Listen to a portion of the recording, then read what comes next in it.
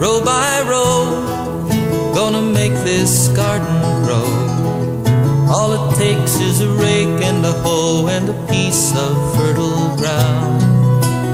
Inch by inch, row by row, someone bless these seeds I sow. Someone warm them from below till the rain comes tumbling down. Yes, on WDEV, it is time right now for In the Garden with Peter Burke, author of Year-Round Indoor Salad Gardening. Our program today is brought to you by Menard's Agway Family True Value, your neighborhood garden and pet place right there on Brooklyn Street in Morrisville. By Grow Compost of Vermont, compost, soils, mulches, and more at growcompost.com online and here just down the road on Route 2 in Moortown. The Willie Store, your True Value store in Greensboro near Caspian Lake.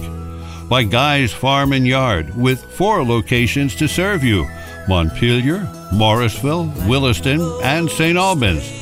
By Clausen's Florist, Greenhouse, and Perennial Farm, Main Street in Colchester. By P&R Lumber, for locally milled lumber, a family-owned business on Route 15 in Wolcott. And your locally owned Montpelier Agway, seeds and feeds, and so much more. Route 2 in Montpelier. And by V's Flowers and Garden Shop, such a nice business on Main Street in Waitsfield. Our telephone numbers are open, our lines are open, and we'd love to have your gardening questions for Peter Burke or your comments about how gardening is going in your little area. We are toll-free at 877-291-8255.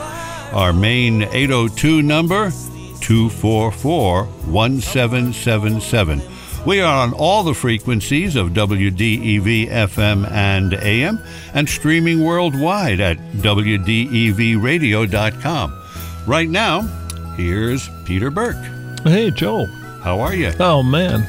So much going on. It's a busy time of year, isn't it? We had a hiatus of a week, so looking back 2 weeks, things are starting to grow in my garden. Oh, man. Oh, here.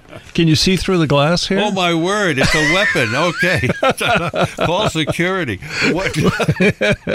What'd you say? That's about 2 feet, right? Yeah, 2 feet. That's that zucchini of yours. Oh, my goodness. That's the actual trombone zucchini.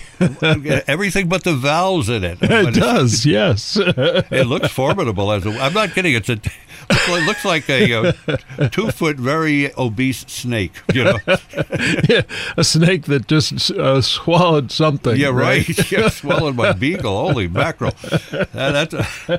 Well, I thought you should see that because I know I've talked about it quite a bit. I know. I'm as the monkey said, I'm a believer now. You're a believer now. We have somebody on the line right off the bat. So. Okay, great. You have any giant zucchinis to threaten us with? Good morning. You're on the air with Peter. Let's see, where are we? Well, yes, no giant zucchinis. Nope. I've had plenty of them, but no giant. Who's this? My name's Glenn. I'm from Brookfield. Hey, Glenn. Welcome. I got a question. I've never grown cauliflower. I have some growing. Yep. I've got some heads. Yep. When do you pick them? Well, when they're filled out, they'll actually, from the time they first start to show to when they just get full grown, sometimes it's just a week. Because once the flower starts, it becomes that flower, becomes the full size cauliflower pretty quickly. So, most of your cauliflowers will run around 6 inches or so. That, and you want to pick it before it starts to actually the clusters start to separate. So as long as it's a tight cluster, and this is the same thing with broccoli, you want it to be a tight cluster of blossoms there, and so you'll see the head looks fairly fairly tight. If you start to see some of the little clusters, the little flowers start to separate, then it's definitely time to cut it, because it'll just grow out more and more as it prepares to flower and make seeds. Perfect. That's awesome advice. What do they look like right? Mm-hmm. What do they look like right now? Well, I've got a couple that are probably volleyball, well, not volleyball size, but 6 inches, like you said. Yeah. So and then I've got some 3 or 4 inch ones. Yeah, the 3 or 4 are probably not quite ready yet. Now, some cauliflower they call self-blanching, where the leaves sort of wrap up around them. If you find that they're getting sunburned, they're starting to brown a little bit, then you can tie up those leaves with a string just to keep them blanched. But the only problem with that is that if you don't check them regularly, they'll start to overgrow. They'll start to I see what you mean. Yeah, but it's been a great year for them, really. I think. Isn't it wonderful? But they're doing well. Cauliflower is just great. Yeah. Yeah, they're huge plants. So. Yeah. Well, thank you, and I enjoyed the show. Well, good. Now, one of the things that I do with cauliflower that I like quite a bit is I'll go ahead and steam the whole head, or steam the florets, break them up. And then, and just so that they're just soft enough, not mushy or anything. And then refrigerate them, or some of them refrigerate them. And then make up a shrimp sauce, with horseradish and ketchup, and dip them. And boy, that is so delicious. It's that great, sounds really good. Absolutely great, for a real simple and of course low calorie treat. You really will enjoy that. Well, perfect. Thank you again. Okay, Glenn. Thanks for the call. Yeah, great. Day. Appreciate the call. So cauliflower, I'm telling you, I don't know, but I'm guessing that my broccolis are going to be big this year because they are just growing the biggest plants. I don't think I've ever seen plants that size. But like you say, everything is coming and doing really well right now. And the funny thing is, did you see the Times Argus article here? No, I haven't. Blueberry bonanza. Oh my goodness! Yes, I've heard talk of that, and Forbes later might fill us in because I know he's chasing around a pretty good blueberry crop this year. But yeah. Wow! I mean, really, I don't think I've ever seen the blueberries the size we have this year. And I went out and picked almost a gallon last night, and that was from 3 bushes. And I've got another 3 or 4 to pick when I get home tonight. But what fun! My wife said she went out last week, and she said I went out there and I ate all the blueberries I wanted. We have wonderful pick-your-own places in Colchester and Mallett's Bay with, starting out with the strawberries and then the raspberries and then the blueberries in that order. I think that this year they're going to have security cameras in there to catch the one for me and one for the basket. One for me, one for the basket. You might as well raise the price a little bit. Yeah.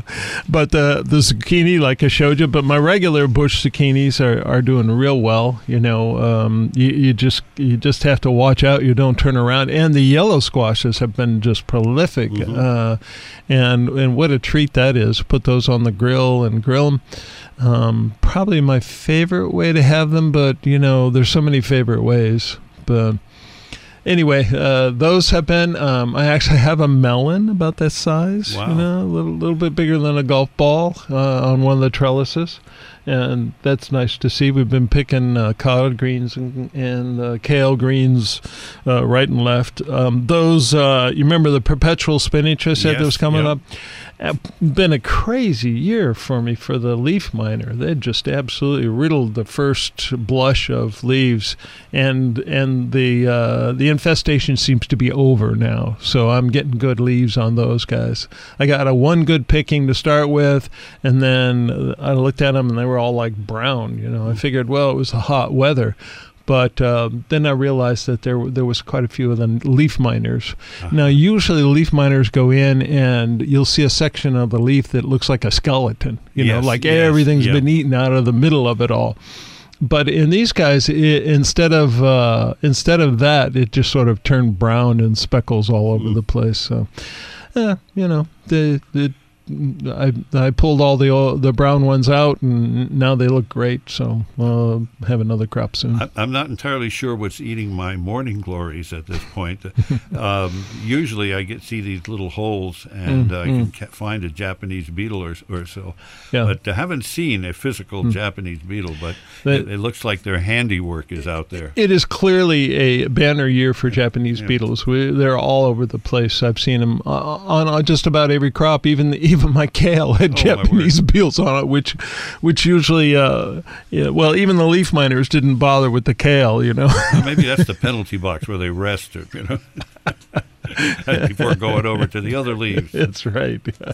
Yeah. Somebody told them that this is kale, it's good for you, and they go, "Oh no, forget that." Yeah, if you catch a Japanese beetle with a little T-shirt saying "Eat more kale."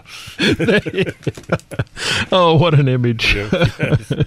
Well, anyway, so we've been knocking them off into buckets and stuff, and soapy water and all that. But what are you going to do? You got to live with them. Yeah, I'm a little behind on most everything because I started late, but everything's growing really well. And finally, some little orange tomatoes are coming up, and the bigger ones look like they want to turn red. So I'm pretty happy. Oh yeah. We have another caller here. Yeah. Okay. Super. What's coming on up here? We'll see what. Your first name in town, please. Nora from Brookfield. Hey, Nora. How are you? I'm doing fine.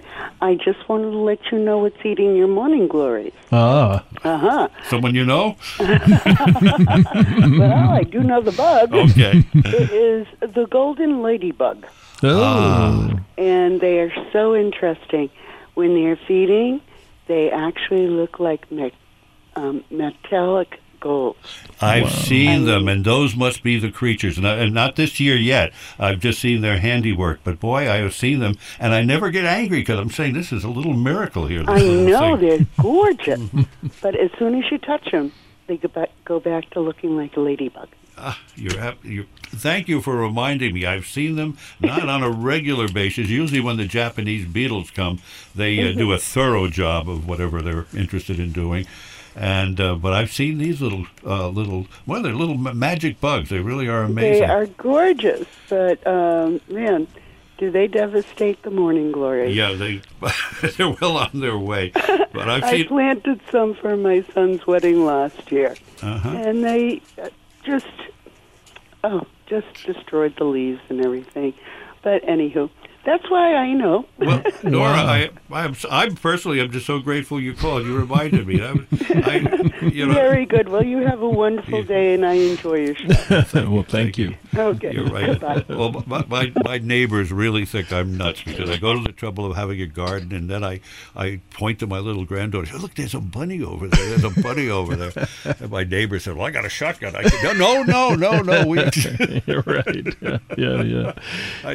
The miracle of nature, and they've got to eat too. But boy, I wish they'd go to the supermarket instead of my backyard. Well, it's either you or them. So right. Of course, we can go to the farmer's market and do really well. So yeah, it looks like that's where I'll be buying my garlic again. Really? Nothing's really happening for some reason. Oh, I should have brought you in some. My first year for garlic, and nothing seems to be happening. So. And what does it look like? It just kind of shriveled up and went, Wow. And I know it's not the pesticides from my 2013 two-dump truck load of the contaminated, pesticide-ridden compost that I had, because that's finally leached out. It took every bit of 5 years, really. Wow. And but something went wrong. Something went wrong. Yeah. Interesting. I did look up the what's wrong with my garlic was the question about that bottom rot. Remember so I guess it's possible that you had something like that. But probably more likely you had a maggot at the bottom if they're really and you can't blame having grown it there year after year if you got absolutely nothing. Yeah, no, nothing there this year. Where'd you get you got a call? Yeah, I do have a call. Yeah, I did, just just planted a little one in one little area there, and benignly neglected it, but there really wasn't much to do. But nothing really happened in the first place. And Peter, we have Barbara from Barrie on the line. Yes, I don't want to pull any weeds or anything else. The other day I was in the car, and I don't know who was WDEV, and someone gave a recipe for pickles. Really easy pickles. Yeah. And of course, I was in the car driving. I couldn't write it down. Okay. Give me a minute. Let me look it up. That was probably the refrigerator pickles or the 2-day pickles. I think so. Yeah, I think so too. We've had these in the garden moments during the regular week as well as pre-recorded, and Peter takes the opportunity to share some real goody recipes with us on occasion. Well, I'm going to look it up here, and I think they sounded so good. Well, essentially, what you're doing is you take a gallon jar. Yep. You could use a quart jar if you only want a few, but we usually make them by the gallon. And you fill that up with the smallest, cucumbers you can find. They're pickling cucumbers, but any cucumber will work. But the pickling cucumbers are the best. Right. And then you put there's a brine. It's salt and vinegar and some water, and you fill that up. Here we go. 2-day pickles right here. And so it's usually about, for heaven's sakes, wait a minute here. So let's see here. There, 2-day pickles. So in the gallon, it's between 12 and 20 pickles, pickling cukes. Yep. And there's 2 teaspoons of pickling spice. The one. You can get that right at the store, or Agway has them in little packets. Right. A dill flower, or if you don't have any fresh dill, go ahead and just put in the dry dill, from your spice rack. 4 to 8 cloves of peeled garlic. Now, how many cloves? 4 to 8. We go to the heavy side. We usually put 8 of them in there, in this gallon. Okay. Then you mix up your brine, which is a quart of water. Okay. 3/4 cup of vinegar, 1/3 cup of salt. Okay. Yep. And you heat that until the brine, until the salt dissolves. It doesn't have to be boiling or anything like that. You just want it warm enough to make sure that the salt's completely dissolved. You pour that into your jar. Cover it. Make sure it covers all the pickles. Right. And then you put that jar in your fridge for 2 days. You let it cool and then put it in the fridge. Well, that sounds pretty easy. It is really easy, and I'll tell you, the rewards are terrific. Those crunchy, delicious pickles, and some people will actually leave them out in the sun for a day and then bring them in at night and put them back out in the sun to let them cure. But we found that you can put them once they've cooled off, you can put them right in the fridge, and they'll still be delicious. Now, 8 cloves of garlic is not too much. Yeah. 8 cloves of garlic. Yeah. Peeled. You peel the garlic. Yep. And you can chop it up if you want to, but you don't have to. And that makes the dill and the garlic makes them, just delicious. Well, you can't have too much garlic. You can't. I would agree with you. I make my hummus. I make my batch of hummus with 24 cloves of garlic. Well, you just gave one recipe for cauliflower. Oh, yeah. Did you like that? Yeah. I like cauliflower. Oh, and that's just a great way to... I like butter and vinegar. Oh, well, you can't miss with butter and vinegar, for sure. Yeah, but this is something that, particularly if you do a whole head, you might not eat the whole thing. So you put in the fridge and then make that shrimp sauce. And what was it? The shrimp sauce was, basically ketchup with horseradish in it. Oh, yeah, okay. Yeah, about as simple as it gets. Yep. That's like making aioli, it's basically just mayonnaise and sriracha sauce, just or pesto or whatever. But anyway, yeah, that's all. All it takes is a little ketchup and a little horseradish. Well, and there's not too many calories there. And no, that makes a nice snack. Yeah, and it's delish. Yep. Now you're making me hungry. And I'm going to go have a hard-boiled egg. That doesn't seem right. Okay, Barb. Hey, thanks so much for the call. I really appreciate it. Thank you very much. Yeah. Bye-bye. Bye. Okay, calls are great. I just absolutely love our listeners. Yep. The 2-day pickles. Well, I did one of the the show promos. Mm-hmm. I mentioned the 2-day pickles in that. If you want to make pickles, this is the easiest one. And I had sort of forgotten I had given the recipe in there. It's funny you talk about growing the cucumbers on a trellis. I didn't, as I say, started late, so I didn't put up a trellis, but I did put up a post marking where I had planted those seeds, and one of the vines climbed up the whole post and then climbed back down again. Yeah. That's what I like. Yeah, when they do it all themselves, it's even better, right? Yeah. Well, I'm trying to remember the cherry tomatoes are just starting to turn. Yes. We'll be picking those real soon. Of course, the blueberries. We've had lots of peas, and I grew garden peas this year. And I was, one section of them. And, of course, I had the sugar snaps, which I love. We've been eating those in our salads, and they're so good. I hate to cook them, but so we eat them in our salads. But I grew regular garden peas. And I shucked them and I put them in a bowl. And when my wife came home for dinner, I said, "Hey, just help yourself, eat them. I've got so much stuff in the salad. We just enjoy them." And she said, and it was a very telling statement, "Oh, real peas." And I thought, "Oh, okay, I guess I have to grow real peas from now on."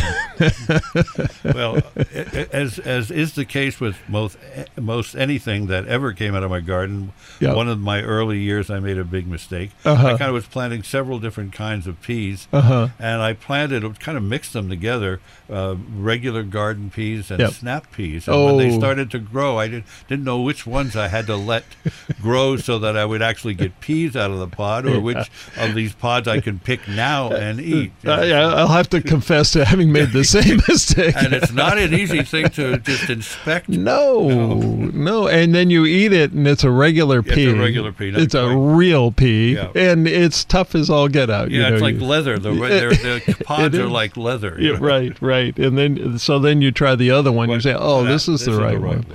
Yeah. Don't mix them. Don't mix your peas with your peas. Yeah. Well, as my father used to say, and I hope I don't lose our license, he would tell me and my brother, your mother cooks carrots and peas in the same pot.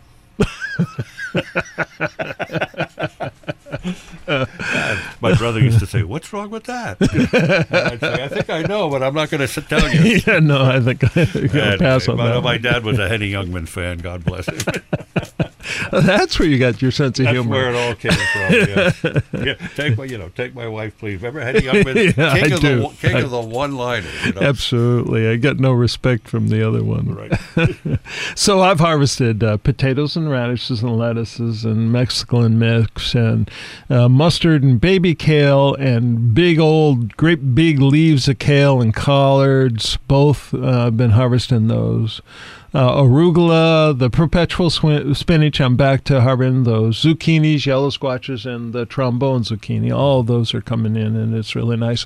The brandy wine have been a little slow to set fruit, but the big boys, I've got nice size green tomatoes on all of those. So that was good to see, and there's lots of stuff coming in, and the apples this year have been really beautiful. All of my little dwarf trees are just covered. Yeah, my area in Mallett's Bay, Porter's Point, used to be Porter's orchard. And it used to be, the whole point used to be nothing but a big orchard. And so I call them vestigial trees. The apples are no known kind after crossbreeding or whatever over all these years. But a lot of the houses have some of the original trees as ornaments now. And of course, we had until the street people came and cut down my crabapple tree because it was getting involved in the phone wires. They were great for making apple jelly. But anyway, my point is that whatever these varieties are, and they're only good for making applesauce at this time, they seem to be extremely prolific this year. I've never seen more apples on these trees that have been around for many decades. Yep. We have a caller on the line. Let's see if I can push the right button here. That looks like it might be it. And your first name in town?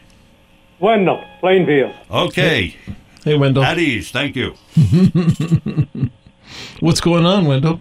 Well, I'm just curious. I have some rose bushes, or a rose bush, Yeah. and I was wondering when I should trim that. Basically, you want to do it in the fall, or actually any time after it flowers. Yeah. But towards the end of the season is usually a good time. And you may want to, I don't know if you ever feed them or fertilize them or anything like that. No, I haven't. All I've done is, they say banana peel is good for rose bushes, and when I have bananas, a lot of times put the peeling out around the rose. There you go. Yes. So your roses are appealing, huh? That's what I've heard.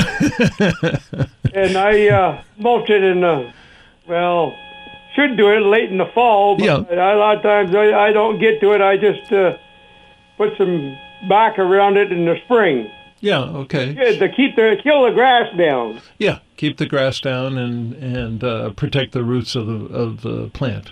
Yeah. Yeah. And I've got an apple tree. I've trimmed it up before, but I got some low branches. And I'm always banging my goddamn head onto them, or I have to use a push mower around them. And I was wondering when I could cut them back. Well, honestly, if they're producing apples, I might consider a different approach. I might just go ahead and maybe take a brick or some way to all the way around the drip line, just circle that tree and then fill in it with bark mulch, and then not try to mow underneath it. That would be my first choice. But if you want to trim them, again, at the end of the year, once the leaves have dropped and it's in full dormancy, and if it's a fairly good size and you want to paint that, the stump, where you've cut it off. So it's just a limbs from it hang down from the main. Oh, yeah. Oh, well, those you can prune those anytime. You can prune those. Anytime they're in your way, you can prune them. Well, I just wondered because I've heard you shouldn't prune trees in the spring and or they start leaving out or anything, and I don't know. I don't know much about them, so that's what I'm asking. So anytime late in the fall, huh? Yeah, right. Anytime late in the fall. You can do it first thing in the spring if you want to. A lot of people will prune their apple trees first thing in the spring, but you want to make sure you do it well before it starts to bud. You want to get to it early. But anytime the tree goes dormant at that point, you can do that. That's fine. So, but like I said, if they're a major limb, then you want to make sure you paint it. But if it's just something that's a nuisance, it's not a major limb. If it's a nuisance, you can prune those at just about any time you want. If you're not taking out major limbs. What the idea with the pruning is when you're actually cutting trees, in order to produce fruit. There's a certain strategy to it. You want to cut this branch or that branch or this branch. You want to, the idea is you should be able to throw a ball through without it touching any leaves. So it's, lots of air circulation. But that's for fruit. again, if this is just a nuisance and it's bothering you, hitting your head on it, we'll just cut it. Then don't worry about it. Okay, then. Thank you. All right, buddy. Take care, Wendell. Thanks for the call. Yeah, our numbers are open, 244-1777, 802-244-1777. And we're not going to get into a big discussion, but it's been mentioned on here a number of times. Do we really need toll-free numbers anymore with, number of minutes and things? Some people need toll-free numbers if so they still have a landline. Well, we have one then. Oh, okay. Was that the 1-877-291-8255? Is that number? Yeah, it works. It works toll-free? for most everywhere. So, it's not even an 800 number, and it's a toll-free. 877. Yeah, well, I know that they've extended the extensions. I know in New York City it's... so this is a footnote from last week. I think it was who called and said, let's see, about the raising hops. Uh-huh. That was Forbes, wasn't it? Yeah, I think so. Yeah, we talked about that. So, my book is published by Chelsea Green, and they have the Hop Grower's Handbook. And it's a beautiful book, very, very well done, and it's by a Laura Teneyck, I think is how you say that name. It's Teneyck, and Dietrich Gehrig, Gehring. And I'm going to see if I can twist their arm a little bit and get them on here and tell us how to grow hops for. Excellent! Oh, that'd be wonderful. Yeah, wouldn't that be fun? Wonderful. I don't know if I can, but I'm going to give it a shot. Well, there's a Hop Grower's Handbook. Well, the Hop Grower's Handbook, and it's a beautiful book. I've seen it. They've come to some of the workshops that I've done, and we've been signing books together, and they're quite a great couple. I really enjoyed talking to them. Excellent. We've got 3 callers on the line. Oh, okay. Right now. Let's go for it. I might. I'll shut up. Well, I was going to. I have a tale, but okay. We will no after the callers. We will give first priority to our callers. Now I got to figure out. Okay, you were first. Your Is first. That me? Yes, your first name in town. Freddie from Fayston. Hey, Freddie, welcome. Thanks. I know I have heard the pickle recipe, but I've always been driving. Yeah. Could you repeat it on the radio? My husband is poised with pen and paper. I wisely left it open.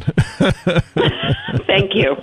All right. So in a glass gallon jar. All right. I'll let you go and you can get on to the next guy. Okay. Thanks. And it's 12 to 20 pickles in that jar.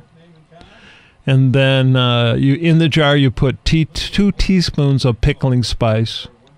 If you have fresh dill, 1 dill flower head, or just chopped fresh dill works really well. And if you don't have either one, you can use dried dill. And that would probably be about 2 tablespoons of dried dill, because it takes quite a bit of the dried to really give it the flavor. We use a lot of garlic, 4 to 8 peeled garlic cloves, and then the brine. You mix this up in a pot. It's a quart of water, 3/4 of a cup of vinegar, 1/3 a cup of salt, and you heat that brine until the salt dissolves. You pour it in over the cucumbers in the gallon jar. Let it cool off and put it in the fridge for 2 days, and then from there you just keep sampling until they're gone. Okay. Well, thank you for your call. Let's go to our next call. She said she would hang up and listen here, and she was true to her word. Yeah. And so we'll turn over things to Mike in Fayston. Mike, you're on. Hey, Mike.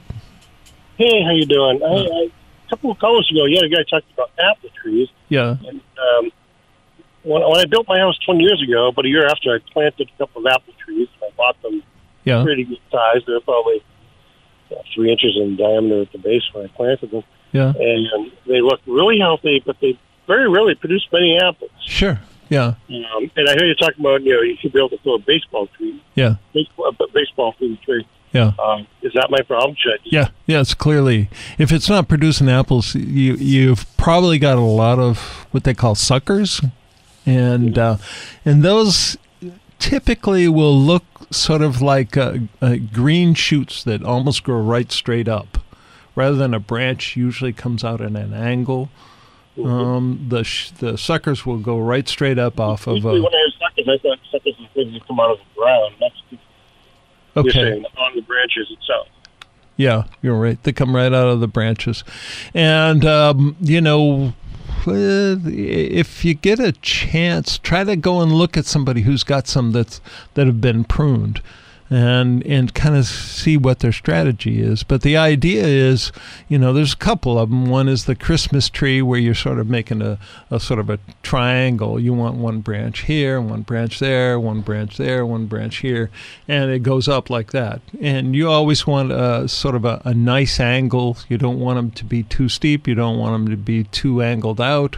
But generally speaking, you just want to make sure that you get plenty of air in there, and then once that starts to do, you'll start to get the fruiting spurs, where you get your fruit from. And this is also a fall thing. Generally that's considered the best. Do you ever fertilize the tree? No, I've never done anything with it. I planted it and watched it after that. Okay. Well, just as a matter of good maintenance for any apple or fruit tree, for that matter, is you want to mulch in a circle to what they call the drip line. The drip line is sort of the, if it was raining, where it would drip down from the leaves. So it's, if it's, say, 10 feet across, you want to go ahead and go all the way out there with a good mulch. You can border it with something if you want to that looks nice. That's fine. Yeah, I mean, you can plant flowers or something in there underneath there, but generally speaking, you want to get rid of any of the grass or anything that's under the tree. A lot of times the grass under a tree or will harbor bugs and that type of thing. And then you want to go ahead and, go to Agway or Blue Seal and look for their fruit tree fertilizer. And they have lots of really good ones, and they're organic, and you really can't miss on them. And then they have very specific instructions for how much of that, how many cups you put for the diameter of the tree trunk. Okay. And go ahead and follow those instructions, and make sure you give it a good watering, particularly after you do that fertilizer. The fertilizer go down into the soil. There are the commercial fertilizers like Job's Spikes and that kind of thing for fruit trees but give this a shot first. And if you're still not getting fruit, then you might want to consider drilling holes and putting the fertilizer down in the ground. I've heard a number of people will swear by doing that. But first, give it a good pruning. Make sure you've got plenty of air in there, because once you do start to get fruit, the sunlight and the air are your best preventative forms of prevention for all kinds of diseases and bugs and all the rest. You want to make sure you give them plenty of air, and once because you haven't really had much fruit, if you go ahead and do that, you may get this next year you might see maybe only a few apples, but the following year you should see a good crop if you really clean it out like that. And from that point on, then you'll be able to recognize what's one of the branches you want to cut out. You'll be able to recognize that. Yeah, we don't have zero apples. We just don't have many apples. Yeah. Well, that's exactly, and that's because it's under the tree. And I count. Oh wow, we get more apples. We get 8 apples. Yeah.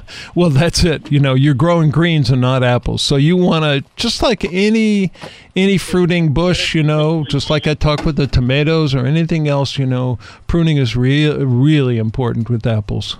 Okay. So the energy is going into the leaves. You got it. That's it. Yeah. All right, cool. Thank you very much. Yeah. Good luck, Mike. Okay, thank you, Mike. And let's see, we will go now to Gene in Morrisville. Gene, you're on the air with Peter.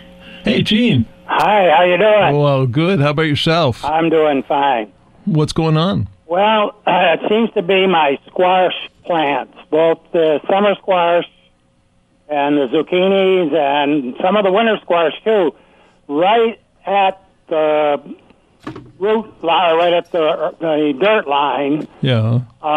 They seem to have, I don't know whether it's an insect or whether it's what it is, but they just seem to rot. Wow. Right there. And I wondered if you had any idea what that might be. Or are you talking about on the fruit itself, or are you talking about the vine? The vine. Yeah, the vine. That's probably be my best guess is a squash borer. And they can be pretty destructive. And you want to look at the place where it rots and actually take a knife and kind of split the stems of the leaf stems are kind of like a hollow. They're hollow inside. So see if you can find that the borer. Take a look and do a little exploring in there. And if you can find them and kill them, of course, squash them. That'll help a lot. He may have done too much damage, to recover, but if you find him, chances are good, the plant will want to recover, and actually after an attack like that, it may actually put out quite a few flowers and fruits after. How big is the borer? He's about 3/4 inch. He's a pretty good size, and sometimes there's sort of a shiny, translucent kind of look to him. Right. But you'll recognize him. You'll see him for sure. And what if I were going to use insecticide? What would I use? Well, see, the insecticide is difficult because it's hard to get into the bug. Oh, I see. You see, because he's in there. Generally speaking, a spinosad, something like that, or a neem would be what I would recommend. You can try that. So if he's eating away inside there, if he eats some of that, that'll definitely kill him. Okay. And that's something that if you're having problems, then you want to spray once a week or every 7 days. And then if you get a really hard rain like we've had this week, you might have to spray again after that. Okay. But that's about your best hope there. And that's one of the reasons I try to grow as much as my squash up on a trellis as possible. And when my winter squash is basically, I let that grow around my asparagus, but in between the asparagus beds and the rhubarb beds, that's all wood chips, and bark. So it's not on any kind of a grass or because they'll come in from the ground is where they're coming. Will they winter over? The squash bugs? Yes. Oh yeah.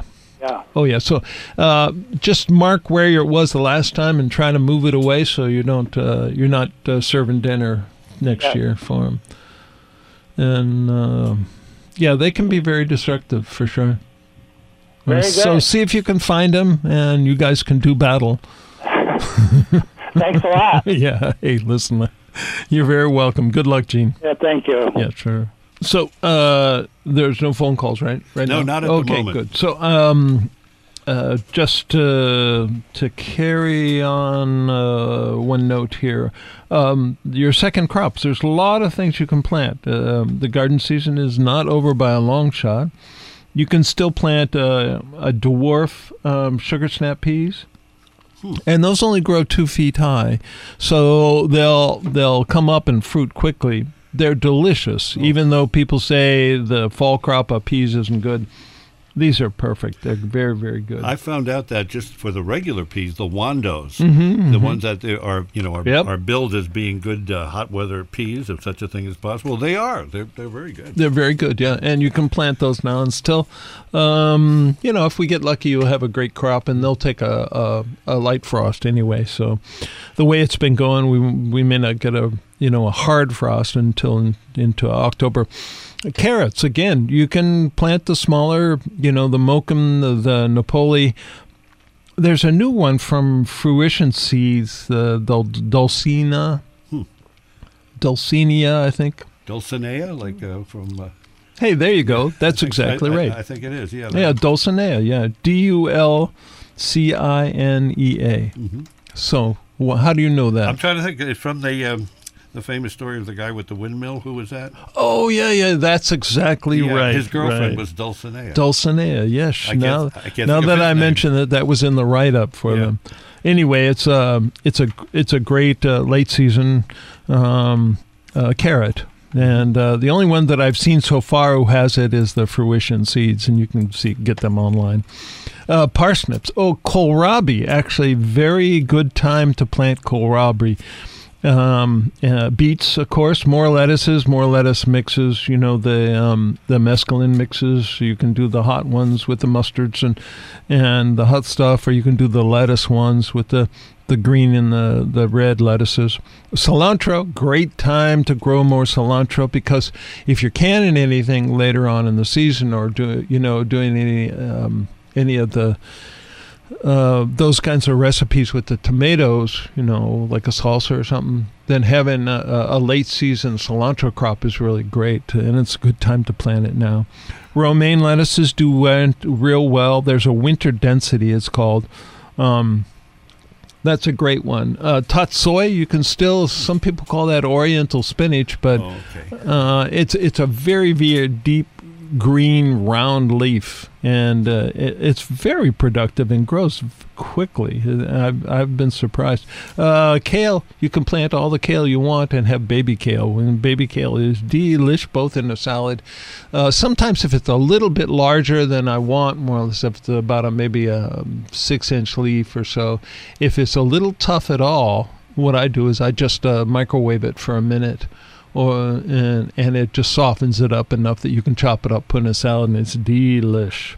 Don Quixote. My brain's on a 10-minute tape exactly. delay. That's the one. Finally, Don Quixote, his girlfriend, Dulcinea. That's his girl right there. She's a fruitful girl. Cilantro, romaine, I talked to, of course, iceberg. You still got plenty of time to get nice heads of iceberg before the frost. Chard, dill, great time to plant dill, and I love dill in my salads. You just can't get enough, and if you're making 2-day pickles, all the dill you can grow is even better. Scallions still, if you have any leftover little onions, plant them. You get nice scallions still. Watermelon radishes, I don't know if you've tried those. I've tried them this year, and they're almost spooky. They're really big radishes, they're maybe 4 inches or so, something like that. And when you cut them open, they're just red inside, but they're white outside. Yeah, I planted some radishes just yesterday. So yeah, okay. I found out my granddaughter likes to eat radishes. She's one of the few kids that loves raw vegetables, period. For heaven's sakes. Takes them to daycare, and she likes to eat radishes that she shares with, because they look so good. She'll share one with a fellow kid in the daycare. The kid goes running screaming, because they're kind of hot and everything. I like them, but it wasn't definitely an acquired taste. It is, but my little girl, she's just amazing. That's great. Yeah. And she's the one who loves the purple beans. Yeah, okay. Of which there's a bumper crop at the moment. Oh, congratulations. Yes, indeed. Way to go. Success. Yeah. Farmer Joel. Yes. So, another footnote, it's time to buy garlic.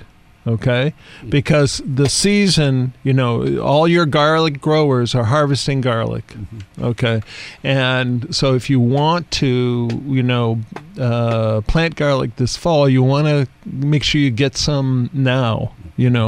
And because if you wait too long, then they'll be sold out of a lot of different things. Good advice. I'm going to try that and try to find out why I failed the first time. Yeah, that Fruition Seeds that I mentioned has some really nice varieties. FruitionSeeds.com, and it's the one that I'm going to try. It's an Italian, and it's the soft neck. Okay. And they advertise 4-inch heads, so I was like, sure. But anyway, it's an old Italian variety that's been growing for like 50 years, and that farm is in the Finger Lakes. So it's, even though it's a Zone 5, they still have pretty rugged winters. So it should do well in our climate, I think. So time to make sure you get some garlic to plant for fall. Let's see what else. if you are harvesting your garlic, I know that there's a lot of different styles people have for harvesting and curing garlic, but the way I prefer is I pull my garlic, I rub the dirt off of the roots. I actually take a hose and a bucket of water and I wash them. I spray them really, really, all that dirt out of the roots. I trim the roots, I trim the stem, and so when I'm done with that, it's clean, there's no dirt on it, and I've pulled the wrappers off. You got a call there, bud? I think we do. Your first name in town, please? It's Nola from Ripton. Hey, Nola. Welcome aboard.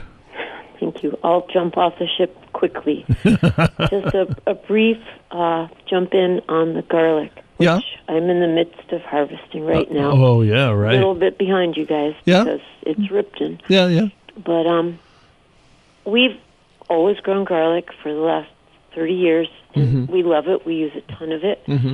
And so you pick it, you hose it down, you dry it, you get all the trimmings trimmed, and then you think, oh, where do we put it? For many years, I would drive it over to my mom's house in Lincoln because she had a great room where we could store it. Sometime in March or April, you'd be getting all sprouty. And then we couldn't do that anymore, so we did it here, and we got those nifty little netty things. March or April, sprouts. Yeah, for sure. So last year, I need to do it better. How can I do it better? And so we have a room upstairs. It's the quote-unquote guest room, and nobody comes here to sleep. They're afraid of this place. But in the guest room, I have hanging 6 pairs of old pants. Okay. 3 of them were coveralls, 2 of them were pants. And I thought, darkness, airspace, let's try it. We are still, this August, using garlic from last year. Oh, wow, that's impressive. So give me a few more details here. So you have a spare bedroom. So it's a bedroom upstairs in a house that's never very warm. Okay, yeah. So it's got the room. Okay. And because it's not used by people, there's not lights going on a lot. Sure, yeah. And so what do you tie up the legs of the pants and hang them? So we take the legs of the pants and hang them, and then the garlic goes whoop inside. Yeah. And mind you, the pants were washed. The garlic goes down the legs of the pants, and then we hang them off hooks in the room. Yeah. And I suppose some interior decorator would look and say, oh my, that's not very good. But and then we just hung them off the hooks and used them accordingly as winter went by. Well, that's fascinating. So you think not so much the temperature, but the darkness is something that... Yeah, with light, with air circulation. Yeah, with air. You need a little bit of air moving around. So are these like khaki pants or are they denim? No denim. They were all some variation on the theme of khaki cotton, And they were also, as the old hymn goes, holy, holy, holy. So you had air circulation. Yeah. Well, that's interesting. So the net bag lets in too much light is sort of your thesis here. That was my afterthought. I still have probably 300 yards of net bagging. Yeah, I know what you mean, yeah. What do you do with it? Yeah. So I think the thing to say is just make sure that there's air circulation and darkness and not too much warmth, and maybe we score, because after you enjoy that joy, it's like Christmas in August, harvesting garlic. Yeah. And then it doesn't last. Yeah, I know what you mean. I've sort of have wrestled with that. Now this year I had 2 of those net bags, and I put them in. We have a small fridge as well as our larger one, and I put 2 net bags in the bottom drawer just to see how they did, and I used the last of it just last week to make my 42 clove hummus. Good job. My grandmother would say Allah Maha. Yeah. Which means God bless you. Yeah, exactly. I hope so. Well, because I put the oil and the cloves and the chickpeas all in one pot and heat them up. Oh, nice. Okay, so that takes that fire out of the garlic, but leaves the flavor. And that's not a bad thing. Yeah, it's a good thing, I think. I mean, it is for me. I can't take that kind of fire. But and that makes some very good hummus. Very simple. Good garlic. Yeah. Now, you put lemon in there, right? Sometimes I put lemon and some some tahini. You have to put tahini. Well, I don't actually. Oh, no. Oh, no. Oh, heavens. What are we doing here? Well, I have two, I mean, we have different, different people who like different things. All right. So I put some lemon and tahini in one, and then I leave just plain old chickpeas and garlic in the other one. All right. All right. I won't get on your case. And forgive me? Tradition, I do. I know. Family tradition. Yeah, but the important thing that I was talking about with harvesting the garden is getting that dirt off, more or less. A lot of people say, "Oh, you leave it out, you let it dry, and then you brush off the dirt." And I have found that leaves a lot of the bacterial, mold, stuffy stuff that creates problems by not washing that dirt off right away. Mm-hmm. And so I can't emphasize enough that when you pull it, knock all the dirt off and then wash it off and spray it hard and make sure you get all that dirt out of the roots. Clip them good and then cut the top right off. A lot of people say, well, it needs the nutrients from the stem to dry off, and I haven't found that that's true. So I clip them right away. I'll leave about a 1 or 2 inch stub of the stem and put them right in my rack to let them dry out and cure. Sounds good. Yeah. Well, Nola, thanks for the call. Be well, you guys. And, yeah. Do you have other people waiting in line? Yeah. You do? Oh, I don't know. No, not at the moment. Oh, yeah. Okay, I'll give you, two last things. One, we don't talk about flowers much on the show, but Johnny Seeds had a beautiful dianthus in the catalog this spring. It was a new variety, and I thought, I want to grow that. Yeah. And they were selling pelleted seeds, and I thought, why not, Yeah. Got them, planted them, put them in the ground. They came up, and the buds, they were like fairy godmother's magic wand, all tight, close together, and then one would bloom, 2, 3, 4, and then you've got this big, I'll send pictures to you guys. Mm-hmm. Oh, so beautiful. And then 3 weeks ago, I was visited by the organic farming inspector. Mm-hmm. Oh, I was severely chastised. Really? For buying uncertified organic pelleted inorganic pelleted seeds. And I say, tough! They're beautiful! They're flowers. We're not eating them. We're not eating them. So, anyway, you got to go bend and flex with the rules once in a while. I hope it's not okay. For flowers, it's okay. It's okay. And final thought is, I sure hope you guys are taking my invitation to Ripton seriously. Yep. Okay, I'm going to send you another card this week. Okay. Okay, and bother you, and wish you a grasshopper-free week, okay? At least in your greenhouse. All right, Nola. Take care. Thanks Bye-bye. for the call. Yeah, appreciate it. Well, we are kind of toward the end, aren't we? I guess we are. You certainly can have final comments of any length. Oh, my final comments filibuster, if you'd like. Is me and Bernie, huh? feel the garden burn. Yeah, my final words just generally are make sure you water, keep planting, don't stop planting, and harvest everything. Take a look at your plants. It's real important to keep in touch, to go around, look, see what's going on, and any problems that you have, it's time to catch it early. That's a good thing. Well, enjoy your garden, huh? And we'll see you next week. Yeah, next week. In the garden. Yeah. Let me just say one more thing. Sure. Okay. At the bottom of In the Garden on the, Radio Vermont website, right. If you go to the In the Garden program, at the very bottom is a place that you can fill out a form to ask a question by email if you would like. If you're a little shy on the phone or you just think of something you want to make sure you don't forget to ask, just fill out that form on there. You can it'll supposedly it's going to come to Joel and me, and they'll print it off and give it to us. And then also the podcasts are there. Yes. And I have to admit, I have been listening to them only because I'm trying not to repeat myself so much, make sure that I cover things that I thought I was going to talk about and never did. I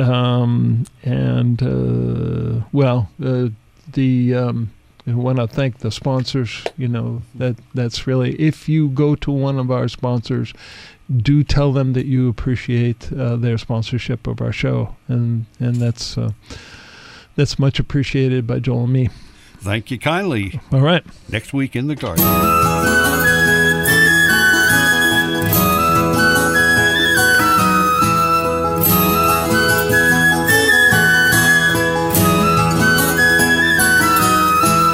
Inch by inch, row by row, gonna make this garden grow.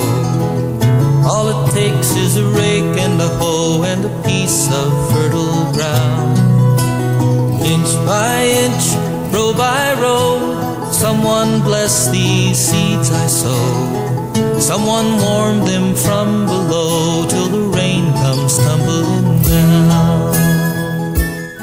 In the Garden with Peter Burke is brought to you by Menard's Agway, your family true value neighborhood yard, garden, and pet place, Brooklyn Street in Morrisville.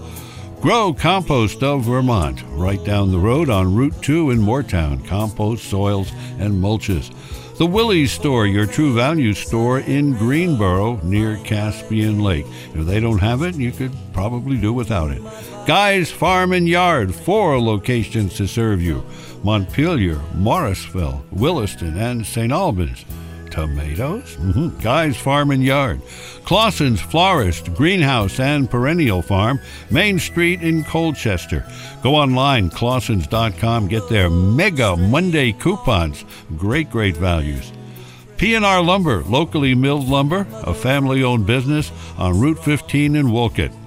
Your locally owned Montpelier Agway, seeds and feeds and so much more. Route 2 in Montpelier. And V's Flowers and Garden Shop. They have it all. Main Street in Waitsfield. And yes, no Red Sox next week interfering, so we will see you again next week, 12:30 during the noon hour in the Garden with Peter Burke. Inch by inch, row by row, gonna make this garden